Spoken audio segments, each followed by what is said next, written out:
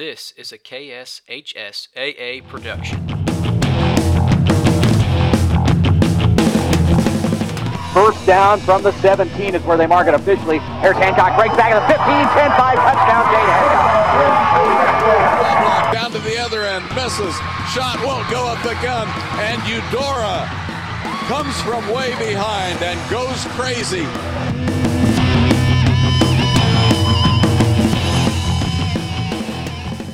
Welcome to the 10th episode of the KSHSAA podcast. I am Jeremy Holiday, and it is championship season. We have this weekend, Scholars Bowl, February 14th, the state championship Scholars Bowl tournaments. And if we look at where those are, Class 6A will be at Manhattan High School, Class 5A at Bishop Carroll High School, Class 4A in Wellington, 3A at Douglas High School, 2A in El Saline High School, 1A Division I in Lost Springs Center High School, and 1A Division II in Natoma High School. Okay, Scholars Bowl on the mind. Let's look at the topics that Scholars Bowl competitors have to know: world language, language arts, science, health, social science, mathematics, fine arts, and year in review. So let's take a look back at maybe some questions that were asked at state in 2007. Okay, language arts category. What 18th century poet and engraver wrote and illustrated Songs of Innocence? Anybody?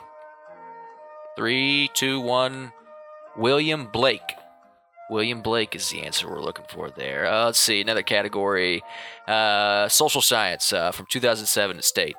Sir Arthur Evans found evidence of what ancient Greek civilization that inhabited the island of Crete? Anybody? All right. Minoan. Minoan is the answer there. So if you got those two questions right, congratulations. You are Scholars Bowl state champion, we'll say. No, I'm just kidding. Anyway, Scholars Bowl coming up February 14th. So keep an eye out for those competitors and see how they do there at State Scholars Bowl, and we'll have those results on our website. Obviously, state championship season, like I said, is coming up. Boys swimming and diving next Saturday here in Topeka, both Class 5A and Class 5 through 1A, the 21st and 20th of February. Okay, Piano Festival also next Saturday. So a lot going on here on our calendar to be aware of. Stay tuned to our website for all those details. Also going on this time of year is award season, and if you paid attention to some tweets, some Facebook posts, and our website over the last week, we announced several awards that were given out. First off, the Governor's Award that is given to someone who has dedicated their service and time to secondary education, and that award this year went to Jackie Feist at Dodge City High School. Congratulations to her, and I'm sure the whole community supports her in her efforts. Also given out were the National Coaches of the Year and Officials of the Year. And if you go to our website, you'll see all the coaches for all the sports that we provide administration for are recognized in that group. Just name a couple here. The boys tennis coach, Salina Central High School, Mike Gold, was named National Coach of the Year. You'll see that there were also several Section 5 award winners, which consist of Kansas, Minnesota, Missouri, Nebraska, North Dakota, and South Dakota. So all those lists are on our website. Go check them out and congratulate those coaches. Also on the officials side, 12 officials were recognized as Kansas Officials of the Year for 2014. Those are there. So very important part of their job is to give up their time and go officiate these for our kids. So a big congratulations to all those officials. In addition to those awards, we also announced our Oscar Stauffer Awards, which go to our Sports Broadcaster and Sports Writer of the Year. Sports Broadcaster of the Year was John Kurtz, K-Man, 1350 there in Manhattan, and Charles Redfield got the Sports Writer of the Year award. And he's a freelance writer for the Kansas City Star, who covers Johnson County area schools and KCK. Those two Oscar Stauffer Award winners will actually join us on the show today. And with that, we go to John Kurtz. All right, John Kurtz joins us on the Vacation Podcast, the recent recipient of the Sports Broadcaster of the Year in the Oscar Stauffer category. John, thanks for joining us. Yeah, no problem. Thanks for having me, Jeremy. John, winning it back-to-back years, the fourth person to do so for the Sports Broadcaster category. John, just talk about what it takes to dedicate yourself to sports broadcasting and being rewarded for it. Yeah, well, first of all, I mean, I really appreciate everybody that considered me for the award, KSHA and the Kansas Association of Broadcasters. And, I mean, it was a shock to me to win it last year for sure, and definitely still surprising to get it the second year in a row this year, because I know there's a lot of guys out there that I know and guys that I've heard from in the last couple of days that I appreciate congratulations from, that I know do a really, really good job broadcasting across the state, high school football and basketball and everything. So it's definitely an honor to win it. I definitely love being able to broadcast high school games. I've always loved being able to broadcast any game, basically that I can get my hands on. So getting a chance to do it in the state of Kansas, and with a great program like Manhattan High, it's been awesome, because everybody, there's a lot of people that definitely deserve credit for it and that have made my life and my job quite a bit easier. And John is the host of the sports radio show The Game on 1350 K-Man. You kind of have an interesting situation where, on the show you'll talk about professional sports, college sports in the area, whether it be local colleges or nationwide. But how do you find the time, and how do you dedicate the time to go back to the high school realm of things?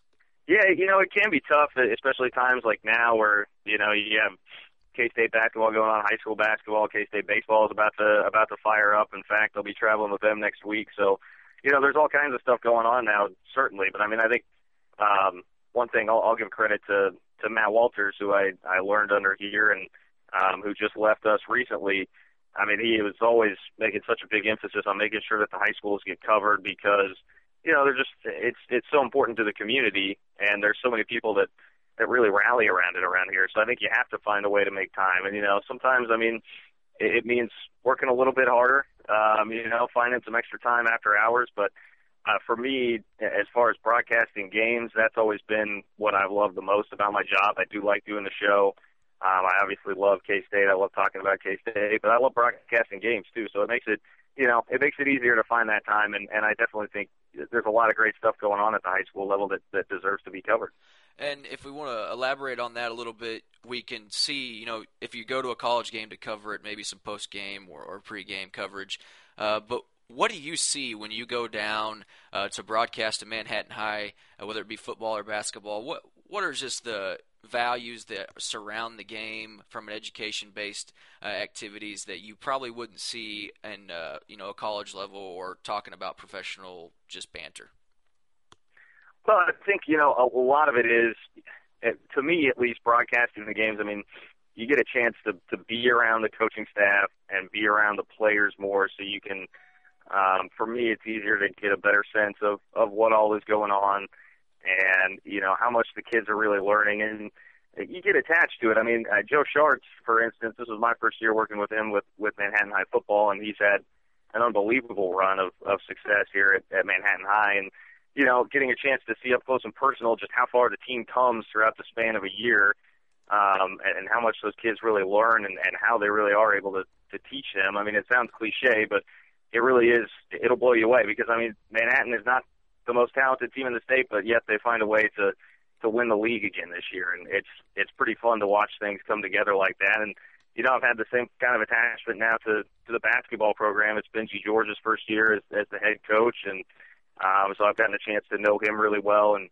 you get to see these kids that had to deal with some adversity in the off season come through and are playing great basketball right now. I mean, I think you can see how much they're learning and developing here at Manhattan. And I know that's not just something unique to Manhattan. That type of thing is happening all across the state. And John, let's take a focus back on maybe your career and how, for the listeners out there that are in high school, that are looking at a career in broadcasting and sports broadcasting specifically, what are the tips that you would give them as far as maybe get involved in high school? I'm not sure whether you did early in your high school at Blue Valley or if you kind of just waited till you got in college, but what recommendations would you give young people trying to get started? Yeah, the biggest thing I would say is be willing to do anything. I mean, I've done a lot of high school games before I was doing Manhattan High. We had an area game of the week around here in football. I've done 8-man football games, which if you would have told me that when I was in high school, I'm not sure I even knew what an 8-man game really was or looked like.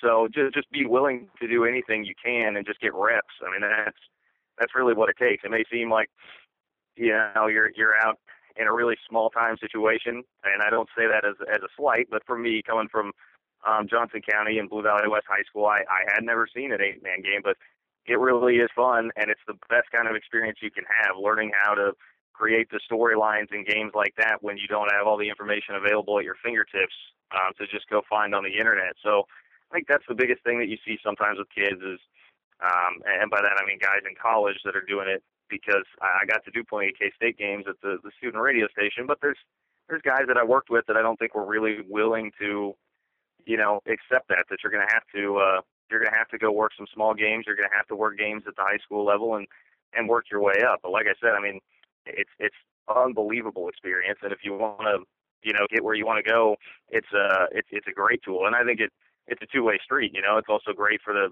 high schools to get that exposure and give people a chance to listen to their games. I guess I would sum it up by saying I know Keith Jackson, the guy who was legendary doing ABC college football forever. One quote that I heard from him, he always said, "Go to Boise," and that's what he would tell people. So I think it's basically just an extension of that. Be willing to do whatever you can. Well, that's great advice for kids out there thinking about, hey, I want to get into this profession. It's always, and it's not unlike any other profession. You always got to try to do the extra thing, do the thing maybe you don't really want to do, and it doesn't sound like it's any different with the sports broadcasting field. Before we let you go, just give us, I know Manhattan High, they travel to Washburn Rural tonight. What's the outlook on the rest of the season before we enter into sub-state, and hopefully maybe they can get over the sub-state hump and make it back to state? Yeah, I was just looking at the sub-state standings this morning. I think the Manhattan High boys are in pretty good position. They're going to be either the 2 or the 3, more than likely, in sub-state, but they're coming off their biggest win of the year over Shawnee Heights, who was undefeated until Tuesday. They won 55-53 at MHS. It was a great game. They got up big and held them off late. Just another step in the right direction for this team this year. I think they've gradually gotten better throughout the year. Made the title game in the McPherson Invitational. They won at Highland Park for the first time in a long time earlier this year. So they've done some really good things, and I think that win on Tuesday really validates them as obviously a legitimate contender to get to the state tournament and perhaps, you know, make some noise at the state tournament, because Shawnee Heights had been one of just 2 teams that were unbeaten in 5A and 6A. And on the other side, I mean, Scott Mull and the Manhattan High girls, they've been, you know, a great program ever since I've started being involved with the games over the last 4 years or so. And I think they've got a good shot to go back to the state tournament once again. They've done it twice since I've been involved in broadcasting the games, and this team is really talented once again. They actually beat Shawnee Heights, who was tied atop the Centennial League standings on Tuesday as well. So those are 2 big wins, and the Washburn Rural game tonight will be especially tough for the girls. Kevin Borderwick and those guys are always really, really solid, but also the Washburn Rural boys are playing a lot better, so Manhattan's going to have to put that Shawnee Heights game past them and be ready to play tonight for sure. Well, if the teams are fortunate enough to make state, it will definitely be, I think March Madness is not just a term for basketball, but also for people that work in sports. You'll have the Big 12 tournament going on, the possible NCAA tournament. Obviously, things would have to pick up quite a bit, but then in state basketball at the same time, so no rest for the wicked. No, absolutely. It's like I was saying earlier about, you know, even this time with baseball getting going and stuff, with K-State baseball going and everything, it will be a crazy time. Unfortunately, maybe not quite as crazy as the past couple of years with K-State basketball, but for sure there will be plenty going on. All right, John, congratulations again on winning Sports Broadcaster of the Year award, and thanks for stopping by. Yeah, no problem, Jeremy. Appreciate it. Anytime. Okay, moving to the other side of the Oscar Stauffer Awards, we go to the Sports Writer of the Year award winner, to Charles Redfield. Charles, thanks for joining us today. Well, thank you for calling. Before we get too far into it, you know, on our press release and doing some background information for the information, we see that you're originally from New York and you came to Kansas, to University of Kansas. What brought you to Kansas from New York? That's actually a pretty good question, because it was I would been reading about Wilt Chamberlain. Of course, by the time I got to college, he was gone, because I got to college in 1958, and that was not there that year. That was the year he left. But that was my original background idea as to why I picked Kansas. My dad was a airline pilot for Pan American, so it cost me just 10% to fly, so I could pretty much go anywhere in the country for not very much money. So that's an easy, cheap way to get back home if you ever want to. That's awful nice. I think it was $10 round trip. That back then was 10% of what the fare was. So wow, you can't even check a bag for $10 now. I know. You can't buy gas for $18.9 anymore either. So. Well, Charles, he writes freelance for the Kansas City Star and mainly covers Johnson County schools and some KCK schools. Charles, tell us what you get most, or what do you see as values when you go out and cover high school sports, and what are the things that you take away from it in comparison to maybe if you were to go cover a college or professional, or even talk about those other industries? Well, I think the kids and the high school coaches are a lot more cooperative, and